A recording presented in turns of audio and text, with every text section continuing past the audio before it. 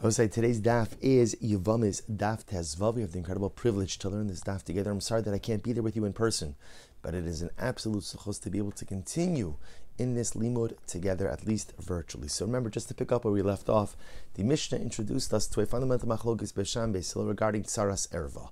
Halacha l'maisa, is the co-wife of an erva permitted to do yibum or not? Beis Hillel said absolutely not. Beis Shammai says absolutely yes. That then kind of branched out into a general discussion about the machlokes in Beis Shammai and Beis Hillel, which then led the Gemara to ask actually a very fundamental question, which was, Asu or lo asu? Did Beis Shammai actually implement their halachic positions, or did they simply espouse halachic ideology, but in practice always followed Beis Hillel? That's the fundamental shaila we're dealing with. So says the Gemara, we're picking up 5 lines up from the bottom. Tashma, Dam Rabbi Yochanan ben Nuri. Rabbi Yochanan ben Nuri says, Hey halacha zu ravachas b'Yisrael. So Rabbi Yochanan ben Nuri says, I don't understand practically. We have this fundamental machlokas between Beis Shammai and Beis Hillel regarding tsaras erva. So you have again, Reuven is married to 2 women, Rachel, Leah. Rachel is Shimon's daughter. Leah is unrelated. Reuven dies without children, so now technically both women fall to Reuven for Yibum. Well, we know Reuven can't do Yibum with his daughter, right? So Rachel's out. So the shaila is, what's the implication on Leah? So remember again, Beis Shammai will say there's a mitzvah of Yibum on Leah. Beis Hillel says absolutely not. So let's play this forward. So remember again, if you go forward and you do Yibum according to, right, if you do Yibum like Beis Shammai says you're supposed to do, so Beis Hillel says it's an Isser Erva and Isser Kares, the children of Mamzerim.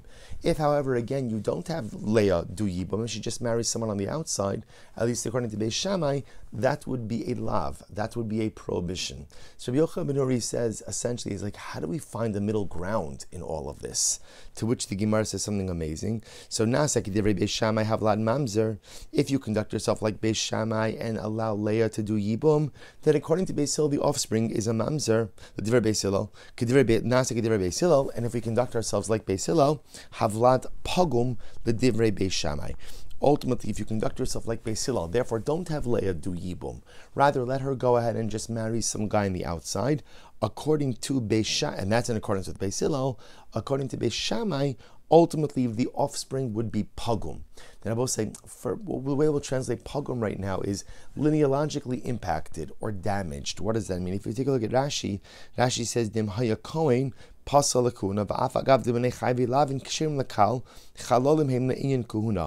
essentially, we would see that according to Beis Shammai, the result of this union with Leah would essentially preclude the children from marrying into the kahuna. That's what's called pagum. So Rabbi Yochanan ben Nuri says, what should we do? To which Rabbi Yochanan ben Nuri has a very simple approach. It's bo nesakin letzaros shucholtzos velo misyavmos. Ultimately, look on top line of Tezvav Amud 15a. Rabbi Yochanan ben Nuri says, therefore, I think the best thing to do is do chalitza. Right? That takes care of everyone. Why? Because if, according to Beis Shammai says that legitimately Leah is chayeves in Yibam chalitza. So let her do chalitza. According to Beis Hillel, Leah is exempt from everything because she's the co-wife of an erva, tsaras erva. But Beis Hillel will say, but Rabbi Yochanan says, so what? So let her do chalitza. What does it matter? It doesn't hurt her. It just kind of is like a halachic insurance policy. So this was Rabbi Yochanan ben Nuri's solution. This was his approach. In a case of tsaras erva, the only way to bridge the gap between Beis Shammai and Beis Hillel, because remember again, the ramifications are so intense, because according to Beis Hillel, if you listen to Beis Shammai, it's an Isser Erva and it creates Mamzerus. According to Beis Shammai, if you listen to Hillel, the offspring is Pagum because there's a violation of a lav. Therefore, Rabbi Yochanan ben Nuri says the easiest thing is, in the case of Tsaras Erva, just do Chalitza. Just do Chalitza and Shalom Yisrael. So the Gemara says, Lo hispiku ligmaras hadavar achenitra fahasha. It's a very interesting phraseology here. Literally, they were unable to bring the matter to a close, to a decision, before literally Nitra Fahasha, the hour, the moment was snatched away. The idea being that Rabbi Yochanan ben Nuri has this great idea, but it's almost as if the Ribono Shel Olam, right? Circumstances got in the way and prevented Rabbi Yochanan ben Nuri ultimately from trying to incorporate this approach.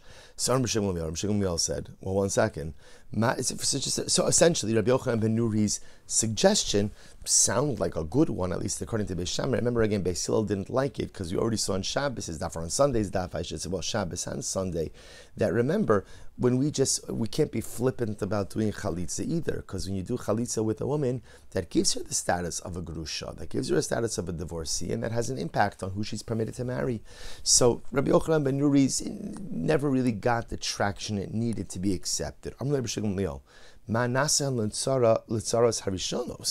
So ultimately, again, see, here's what's interesting. So first of all, comes on Rosh Hashanah and he says, but one second. What are you going to do with the people who already conducted themselves like Beis Shammai? In other words, you're trying to figure out a solution. You're looking at the situation now and trying to figure out a way forward. That's fine. What about all of the women who did conduct themselves like Rabbi Yochanan? What about all of the Leahs out there? All of the Leahs who were all co-wives of an erva, followed the suggestion of Beis Shammai, went ahead and did Yibum, Now, according to Beis Hillel, they committed adultery, they committed arayas, eshes ach. Again, it was a brother-sister's prohibition. So it's Isser Erva, Kares, if done intentionally, Mamzerus. What do you do for them? If you want to figure out a solution going forward, what about those who already acted in accordance with Beis Shammai's approach? So Rabbi Shimon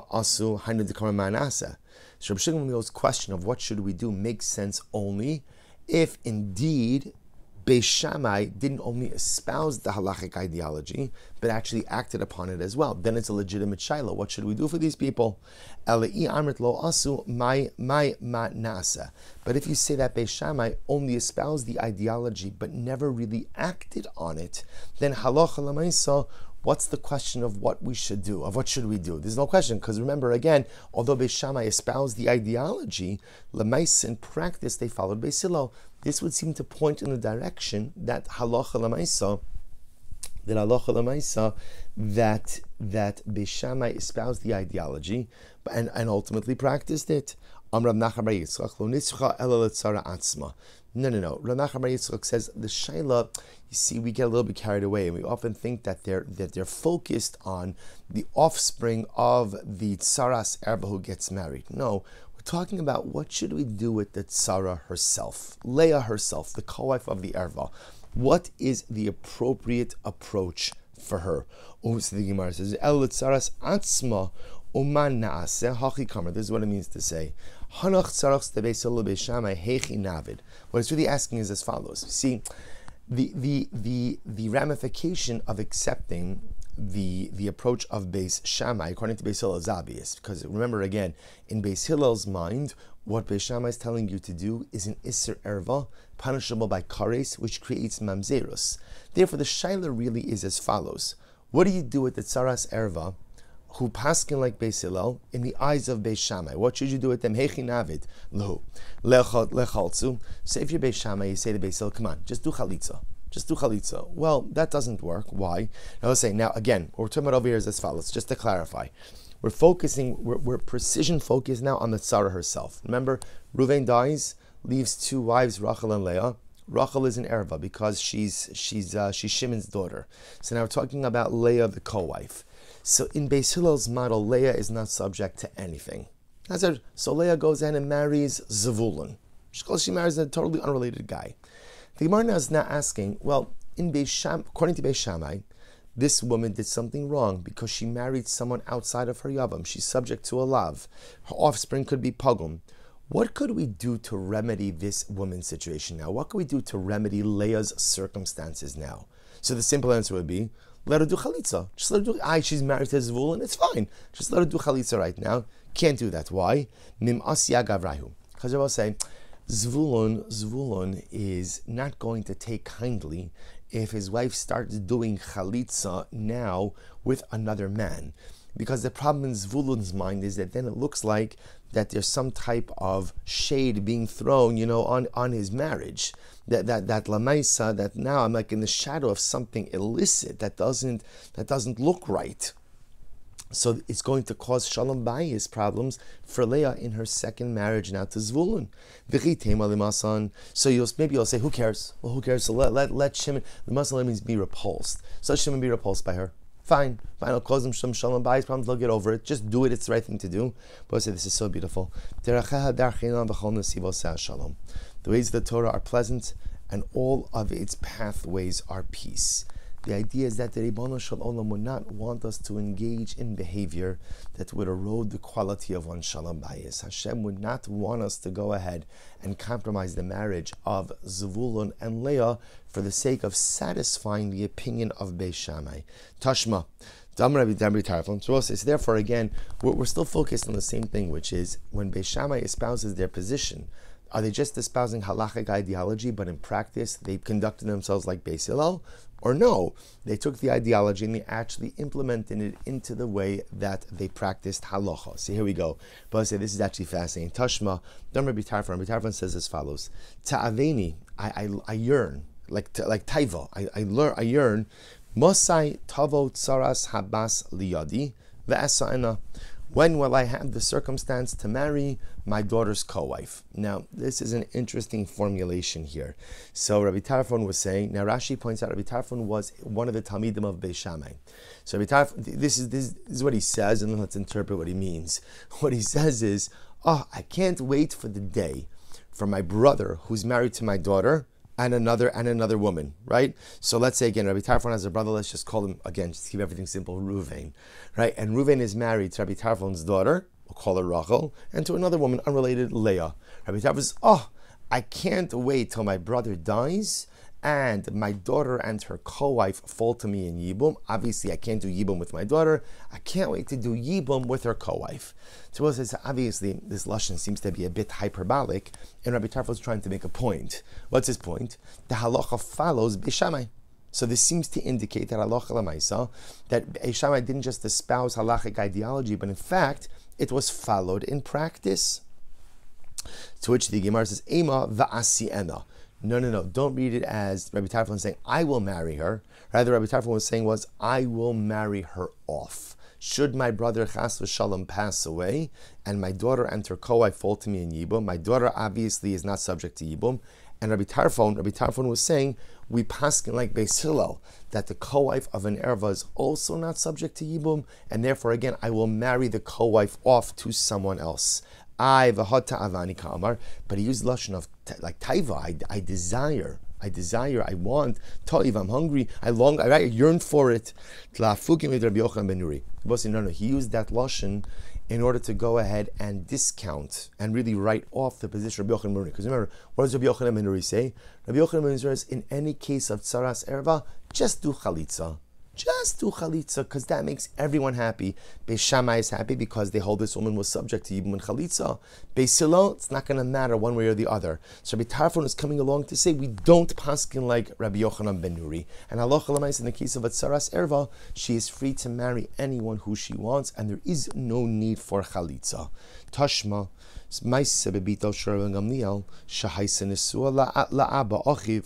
It happened that the daughter of Rabbi Gamliel was married to her uncle, to her father's brother, to Abba. Abba was the brother of Rabbi Gamliel. So Rabbi Gamliel's daughter is married to his brother Abba, umeis b'lo banim. And ultimately again, Abba died without children. The Yibim Rabbi Gamliel as tzarasa. Rabbi Gamliel did Yibum with his daughter's co-wife. So again, sounds pretty clear there. Pasking like Beis Shammai, and Beis Shammai is not just espousing ideology, but rather telling us practically what to do as well. I have a tizbira. Rabbi Gamliel mitamid Beis Shammai. But one second, was Rabbi Gamliel one of the talmidim? Was he of the students of Beis Shammai?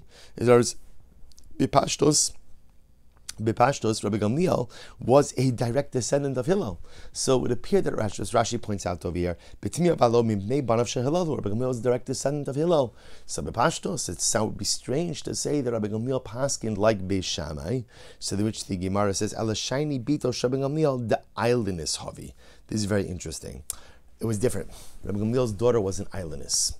Now, also remember again, an islandess is a woman who's not only incapable of having children, but does not develop the female qualities, right? Female characteristics.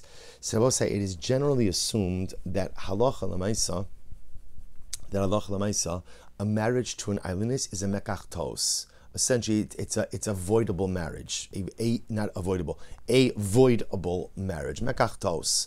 So Rashi points out there that the Mishnah said that in a case where the wife was an aylonis, the tzara, the co-wife, is permitted in yibum. It's permitted in Yibum.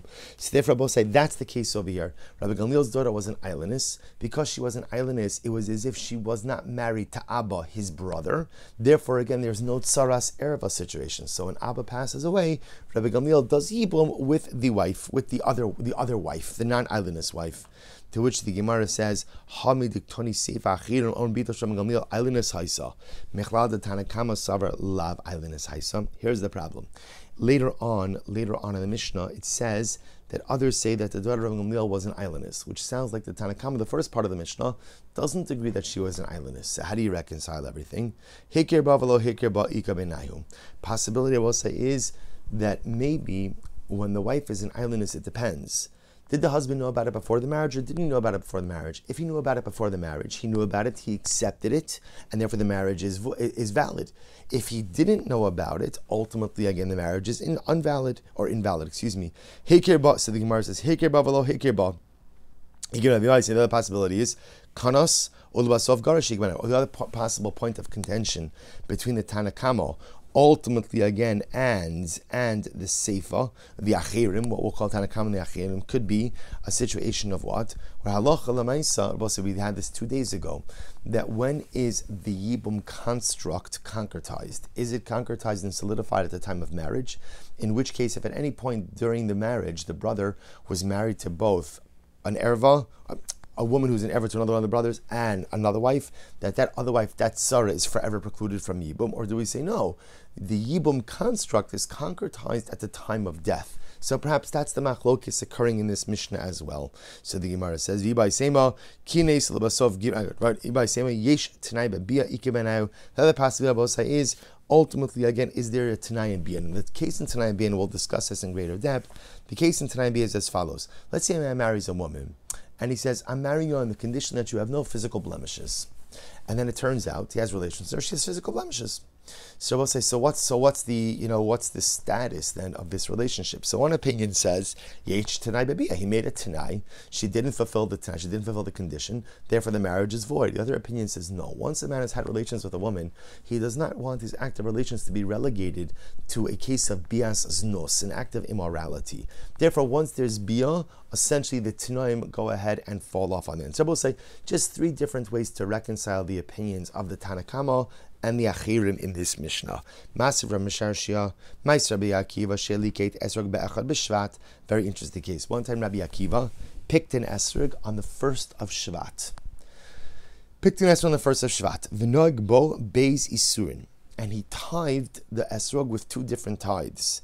Echad kedivrei Beis Shammai ve'echad kedivrei Beis Hillel. Ultimately, again, one in accordance with Beis Shammai, one in accordance with Beis Hillel. Now, what does this tell? Take a look at Rashi. So Rashi is almost right across. The case in question was when it was the year number 2, going into year number 3 of the Shemitah cycle. V'nohag ba shnei isurin, ma'aser sheni kebeis Hillel. Darminan tu b'shvat rashana li'ilana. So remember again, according to Beis Hillel says the new year for trees is the 15th of Shvat, which means that on the 1st of Shvat it's still year 2. Because it's still year 2 of the agricultural season, Ma'aser Sheni applies. According to Beis Shammai, the new year for trees begins on the 1st of Shvat, in which case the 1st of Shvat is already year 3, and then ultimately again, year 3, you don't have Ma'aser Sheni, year 3 you have Ma'aser Ani. So Rabbi Akiva went and picked an esrog on the 1st of Shvat, and essentially he tithed it like 2nd year produce according to Beis Hillel, i.e. Ma'aser Sheni, and like 3rd year produce according to Beis Shammai, i.e. Ma'aser Ani. So I'll say, what do you see from here? Shmamina also, it's clear from here that not only did Beis Shammai espouse ideology, but they acted upon it as well. To which the Gemara says, Rabbi Akiva Gemara is topically for lo yada I Beis Hillel be'echad b'shvat amar obetu b'shvat amar. This is incredible. No, we pass like Beis Hillel. Rabbi Akiva passed like Beis Hillel also. Rabbi Akiva wasn't sure what the position of Beis Hillel was. Does Beis Hillel hold that it's the 1st of Shvat or the 15th of Shvat? That's the Rosh Hashanah for trees. So because he was unsure about the sheet of Beis Hillel, he conducted himself in accordance with both tithing years. But that was not an effort to accommodate the position of Beis Shammai. Fakir, just the opposite.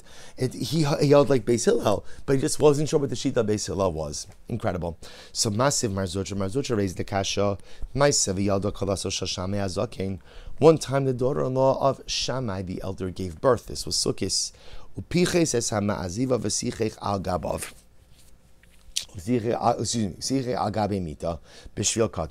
what did Shammai do? Shammai opened the roof on top of the cradle, on top of the crib of the little baby, put schach there so that the baby should be in the crib. What do you see from here? Sorry, so that the baby should be in the sukkah. Shma mina asu.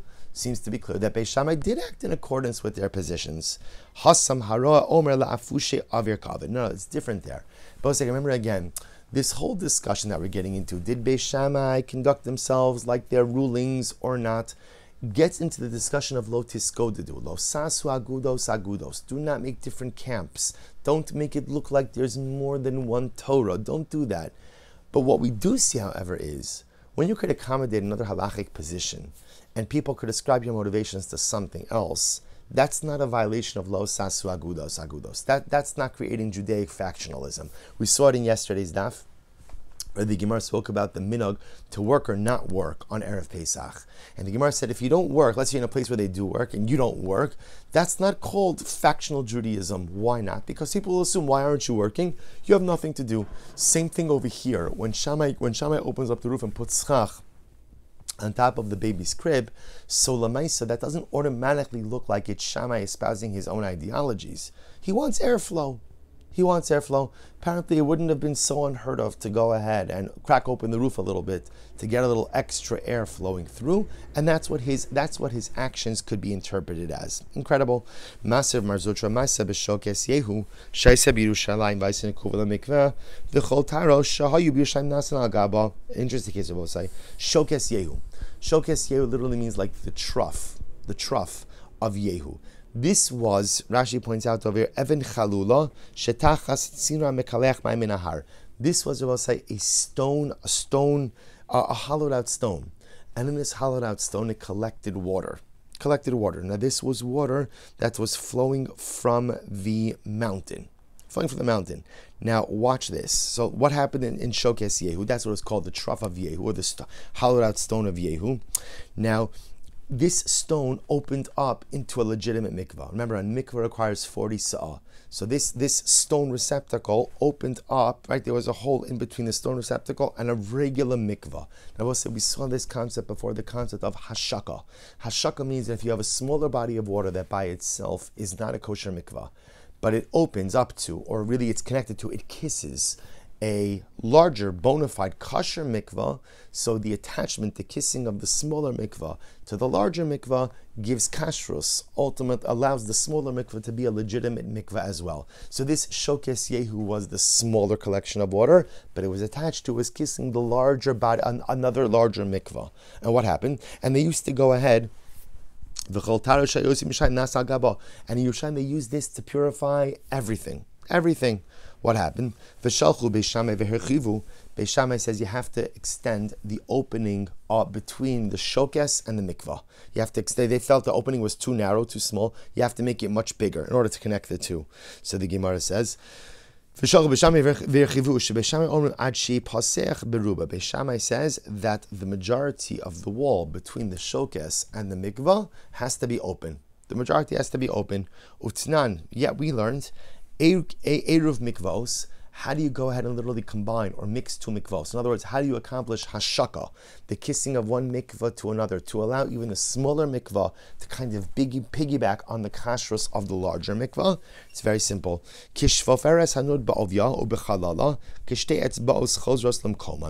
Ultimately, all you need is an opening that is as large as the straw, really the circumference of the straw of a wineskin or of a leather skin. And how much is that?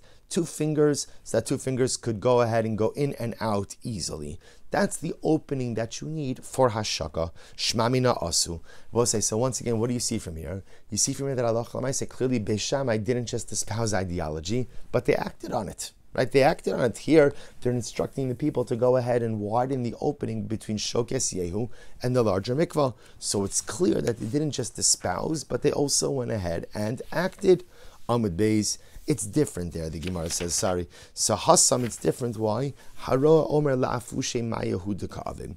The truth is, Beis Shammai was comfortable telling people to do this. Why? Because when you see people widening the opening between the Shokes Yehu and the mikvah, or Shokes Yehu and the mikvah, you don't have to automatically ascribe that to the fact that we're paskin like Beis Shammai. You could just say they want more water flowing. They want more water flowing from the larger mikvah to the Shokes. Good. So the Gemara says, Tashma. Listen to how beautiful this is. Rabbi Elazar Bar Tzadok says, when I was learning Torah by Rabbi Yochanan HaChorani, it was by his Rabbi, I saw that all he was eating was dried out bread, dipped in salt, and this was in the midst of a famine. So all he had was some dried out bread and salt. Ubasi v'hodati es Abba. And ultimately, again, Rabbi Elazar said, I came and I told my father, Rav Tzadok, Amrali, holech lo zesim. So Rav Tzadok said to his son Rabbi Elazar, go take Rabbi Yochanan HaChorani olives. Go take him some olives. Take him a barrel of olives. V'olachti lo. I brought, so again, now there's Rabbi Elazar talking. I brought Rabbi Yochanan HaChorani olives. Ra osan shein lochin. He saw that the olives were moist. Now, both say, now what's the problem if the olives are moist? If the olives are moist, ultimately, again, that means they're huchshel kabel tumah. That means they are receptive to tumah. Now, the problem just is that halacha l'maisa, if they are being transported in an earthenware vessel, they could have come in contact with an ama aretz, a person ignorant of the laws of tumah and tara, and they could be tameh. So Rabbi Yochanan HaChorani sees that the olives are moist. So what does he say? Amar li, ein ani ochel zeisim. Rabbi Yochanan says, oh, thank you so much, but I don't eat olives. I don't eat olives. Now, both say, no, that's not the pshat. Rabbi Yochanan only ate olives. But rather, again, he was saying, I don't eat olives because he didn't want to eat these olives because he was concerned that ultimately, again, they may be tameh. So, both say, so brought down in his Sefer Mishnah Rabbi Aaron, that Rabbi Aaron Kotler says something so incredibly beautiful. He says, Lamadnu mikan, we learned something so profound from here. Godel hazihirus bichvod chavero. How careful a person has to be with the honor and dignity of their fellow. Sha'amar eini ochel zeisim v'lo amar hachashash detuma shelo yachshav kipigia bichvod shrab tzadok. So we'll say, isn't this absolutely incredible? The Gemara says over here, we know the reason Rabbi Yochanan HaChorani said he doesn't want the olives is not because he didn't eat olives, because he was scared, he was nervous that maybe they're tameh. But he didn't want to say that. Why didn't he want to say that? Because he did not want to chas v'shalom in any way offend Rav Tzadok. Rav Tzadok went ahead and sent him this beautiful gift. So again, he doesn't feel comfortable eating it because l'mais, again, he's concerned about the tumah, but he can't say that. I mean, he can say it, but he won't say it. And Rabbi Aaron Kotler says over Yisifim is something so incredibly beautiful, that halacha l'maisa, at the end of the day, that even though Rabbi Yochanan HaChorani has nothing, I must say, just to be clear, Rabbi Yochanan HaChorani is eating old bread with salt, which means things are pretty bad. Things are pretty bad. If that's where you're up to in your life, the olives would have been a welcome addition to his life, a sustaining addition to his daily life. He didn't want to eat it. This was his own hakpadis. He was concerned about tumah. But you can never allow your personal pursuit of ruchnius, or to say differently, you can never allow your pursuit for heightened bein adam lemakom to erode your bein adam lachavero. See, sometimes we think that in the pursuit of a higher and holier relationship with Hashem, I could trample over people. Right? It doesn't matter, right? It's holy war. I could do whatever I need to do because I'm this is all about God. All about God. I'm meshuggah for God. And if I'm meshuggah for HaKadosh Baruch Hu, whatever collateral interpersonal damage there may be on the way, it doesn't matter. It doesn't matter. And it's not true. It's not true. Because ultimately, again, growth in bein adam lemakom, that is paved with taking liberties in my bein adam lechavero, growth in my relationship with God, that is paved with taking liberties and trampling on other people, that's not growth in bein adam lemakom. That's not growth. And it's a lesson we have to internalize, because sometimes we become so focused just on our ben adon lamakom that we forget about the collateral interpersonal damage that's happening when we relate to other Jews, and maybe Jews who don't even share the same level of observance with us. How careful we have to be in maintaining the dignity of every single Jew. Yes, I have to maintain my own behaviors, and I have to maintain my own levels, and I have to maintain my own spiritual responsibilities to Hashem. But I have to do so with a constant sensitivity to the other. So therefore, again, Rabbi Yochanan Charon, he's not going to eat the olives. Basivo das yes abba. So listen, Rabbi Lazar comes back and he says, I told my father what happened. Amar li lech amar lo chavis nukuva haisa ela shisasmuha shmarim. Go and tell him, no.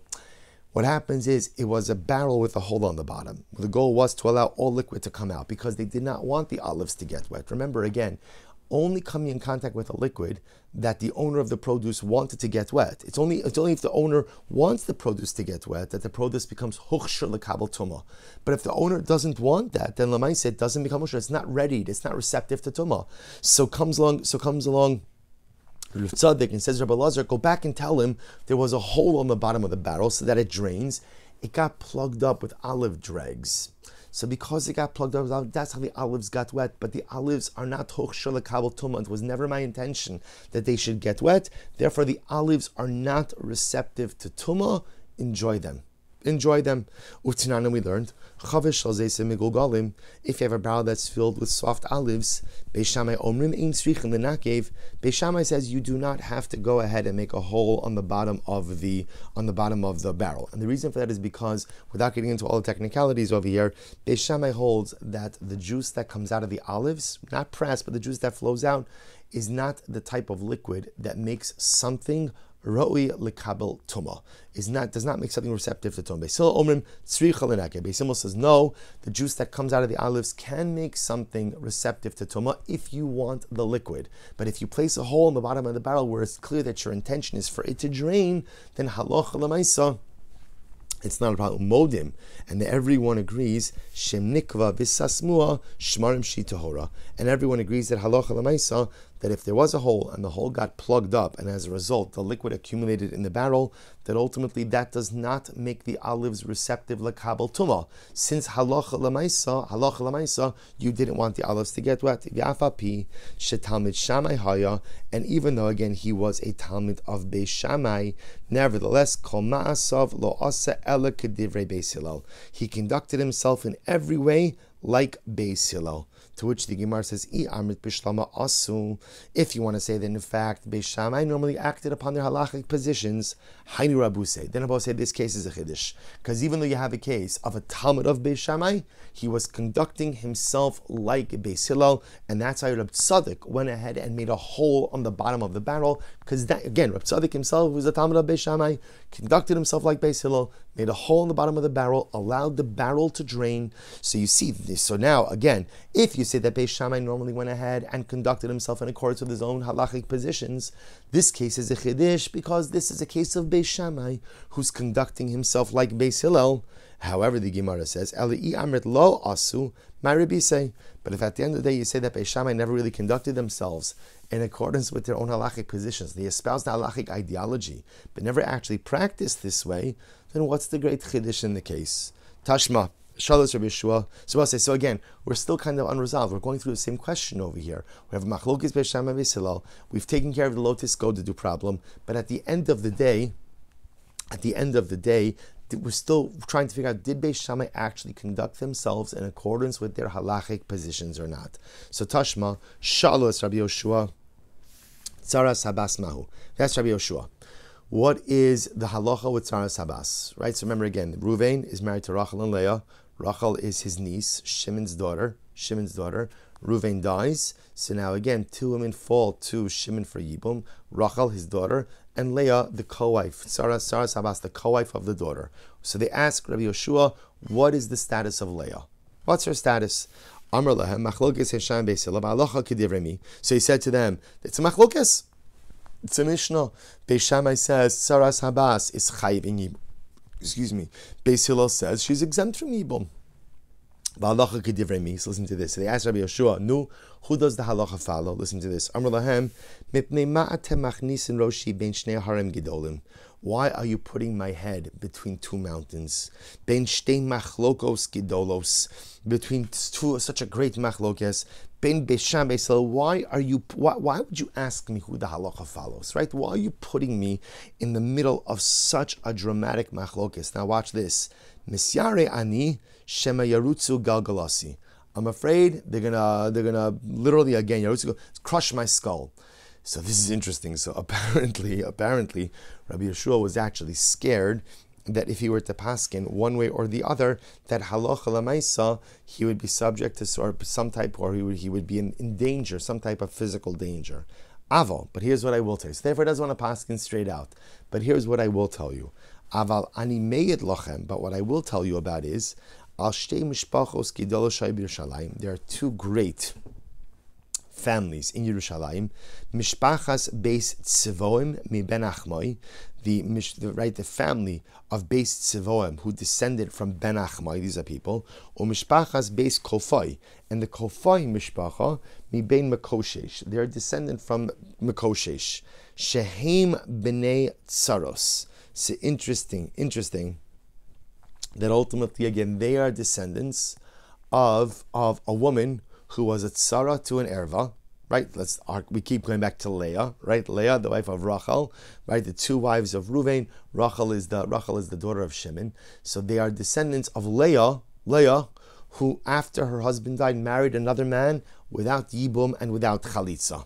That's all I could tell you. Umehem kohanim gidolim v'shimshu agabe hamizbeach, and ultimately from those families descended kohanim gidolim, high priests who served in the mizbeach. This is very interesting. So essentially, Rabbi Yeshua is going to say, "Look, I'm not going to tell you who the halacha follows, but what I will tell you is that there are families who conducted themselves like Beis Hillel, and therefore the tsaras erva got married without yibum, without chalitza, or there is no yibum in chalitza. They married." And these are some of the finest families in Yerushalayim, to the point that from these families came Kohanim Gidolim. Ultimately, again, Kohen Gadol and Kohanim who went ahead and served on the Mizbeach. So, if you hold that Allah Lamaisa, Beis Shammai indeed practiced what they preached. In other words, they didn't just espouse ideology, but they actually held this way. Then it makes sense when Rabbi Yoshua says, "I'm scared to paskin." Makes sense. In other words, it makes sense to say that he was scared that somebody would get angry at him. But if at the end of the day, Beis Shammai never really conducted themselves in accordance with their halachic positions anyway, so why would Rabbi Yoshua be upset? To which the Gemara says, Unihi nami da'asu, my misyare. And even if Beis Shammai did go ahead and conduct themselves in accordance with their halachic positions, what exactly is it that he is afraid of? Right? What is it exactly that he is afraid of? To which the Gemara says, listen to this. I'm sorry. My misyare ha'am Rabbi Yoshua ein mamzer ella mechayve misos bezdin. Now I'm going to say Rabbi Yoshua is of the opinion that, interestingly enough, a mamzer only comes about according to if a man violated something, or if I should say a union was subject to misas bezdin. Now I will say, remember, was subject to death at a court. Now remember, Eshes ach, that prohibition is punishable by kares, not by misas bezdin. Right? You don't get put to death in bezdin by that. That's kares. So what is Rabbi Yeshua nervous about? If what? He's going to say the halacha is like Beis Hillel, and therefore what? You see, I would have thought what he was nervous about was Beis Shammai is going to get angry at him because essentially what he's calling potentially their offspring are mamzerim, according to Beis Hillel. But Rabbi Yeshua himself holds that no, mamzer is only created by something that is punishable by death penalty in court, not kares and eshes ach. In other words, from Beis Hillel's perspective, if you follow Beis Shammai in accordance with Rabbi Yeshua's interpretation, the union only produces chayve lavin, right? But won't produce mamzerim. Or I should say, it won't nachayve lavin. It won't produce mamzerim. So what is Rabbi Yeshua nervous about? To which the Gemara says, Nihi nami de mamzer lo havi pagum mio havi. At the end of the day, even though according to Rabbi Yoshua, the offspring of Beis Shammai through the lens of Beis Hillel would not be mamzerim, they would be pagum. They would be pagum. And I will say pagum goes back to the status, what we call linealogically damaged or blemished. Now, normally where this manifests itself is in an inability to marry into the kahuna. After all, the Gemara says, Mikavachomer mi almana, because the truth is the kavachomer from almana. What's the case of the almana, the widow? Ma almana she'eni sur nohag b'chol. Shabbos say in general, the only person who can't marry a widow is who the kohen gadol. That's the only person who can marry almana. Anyone else is permitted to marry an almana? Bana bina pagum. If she does marry a kohen gadol and they have a child, that offspring ultimately is what? Pagum. That offspring cannot marry into the kahuna. Zu, she surah shava bakol. So this woman, i.e. the tsaras erva, who according to Beis Shammai is obligated to do yibum and doesn't do so, instead marries someone else, all the more so, ultimately again, her offspring will be subject to the prohibition. Her offspring will be pagum. Her offspring will be blemished for the kuna. To which the Gemara says, interestingly enough, kabo minei tsaros dekapashet le b'nei tsaros. It's actually interesting. The question they asked Rabbi Yeshua was, what's the status of the tzara? Right? What should the tzara do? What should tsaras erva do? Is she obligated in yibum or not? And Rabbi Yeshua answers them not with tsaras erva, but rather again with b'nei tsaros, the offspring. Your offspring. Tarti kabai mine. The truth is they were asking from him two questions. Saros mai. Question number one was tsaras erva. Does she do yibum or not do yibum? That was question number one. Question number two, vim timsi lomar tsaros ke Beis Hillel, and if you paskin that we say like Beis Hillel, namely that a tsaras erva does not do yibum, b'nei tsaros te Beis Hillel lebeis Shammai mahu.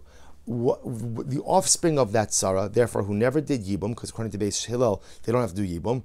How would and now let's say again, Leah goes and marries someone else. How would Beis Shammai view that offspring?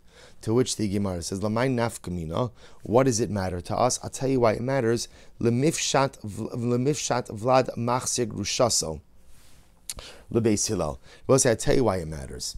Because what Beis Shammai is going to rule regarding the offspring of tsaras erva, who marries someone else. Remember again, same case. You have Ruvain, right? Ruvain has two wives, Rachel, Leah.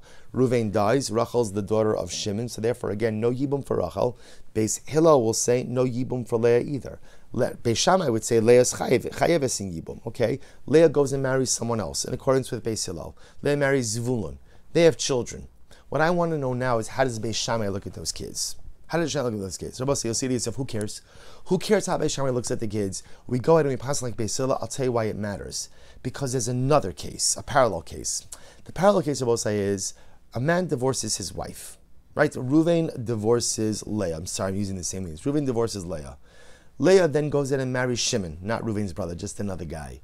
Then what happens? They get divorced.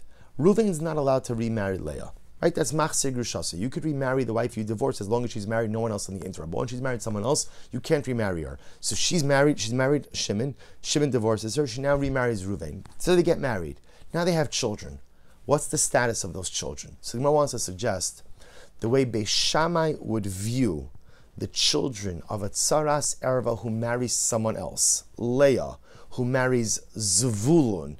The way Beis Hillel would view, the way Beis Shammai would view those children is the same way that Beis Hillel would view the children of Machzir Grushaso. So I want to know, how does Beis Shammai view the children of a tsaras erva who never did yibum and chalitza, instead went and married someone else and had kids with that someone else? How does Beis Shammai view those kids? Because however Beis Shammai views those kids, that's exactly how Beis Hillel is going to view the kids of Machzir Grushaso. To which the Gemara says, Mi kamrin kavachomer. Do we see a kavachomer? Uma almana lekohen gadol sheni surah shava bechol. Same kavachomer we said before. An almana who's not allowed to marry a kohen gadol, right? But that's all, right? She can marry anyone else. Yet, if she does marry a kohen gadol, bana pagum. Ultimately, again, her offspring is pagum. Zo sheisura shava bakol enodin shebana pagum. Then Abba say this woman again, in this case Leah, the tsaras erva, who again does have an isur, or really ultimately again it's also the machzir grushaso, who does have an isur, her child should certainly be pagum. O dilma ikal mifrach, or perhaps you could also make a distinction and you could say ma la amana shehi atzma mischalalas. Ultimately, again, perhaps you could also say Almana is different. Why is Almana different? Almana is different because it's not just when an Almana marries a Kohen Gadol, it's not just the pshat that her offspring becomes pagum, but she herself becomes pagum. Va'amar lehu tsaros misyare. V'amar lehu tsaros misyare ani. B'nei, top of Tazayim, B'nei Tsaros ani me'id lochem. So both say to this, ultimately again, to this Rabbi Yeshua responded, listen, I'm not going to get involved in the case of Tsaros. I'm not going to comment on that. However, again, I will tell you about B'nei Tsaros. Rashi says, B'nei Tsaros, the Beisila Kaba Isu, Im Heim Pagumin. So ultimately, again, Me'elechem Rashi says, Shem Kagandolos. Therefore, again, Rabbi Yeshua essentially says, look, I'm not getting involved in this. I'm not answering your question about Tsaros, because answering your question about Tsaros requires me to directly insert myself into the Machlokes Beisham Beis Hillel, and I have no interest in doing that. What I will tell you is that halacha l'maisa, there are families who follow the position of Beis Hillel, right, by Tsaras Erva, and they are the most prominent families, Kohanim Gedolim, serving in the Beis HaMikdash, and draw your own conclusions from that. So it turns out that halacha l'maisa, we still haven't resolved our issue, our core issue, which is that did Beis Shammai act upon their own halachic rulings or did they just espouse halachic ideology? In Meretz Hashem, to be continued tomorrow. Shkar Chabosai, such an incredible schos to learn with all of you, such a beautiful daf. Have a great day.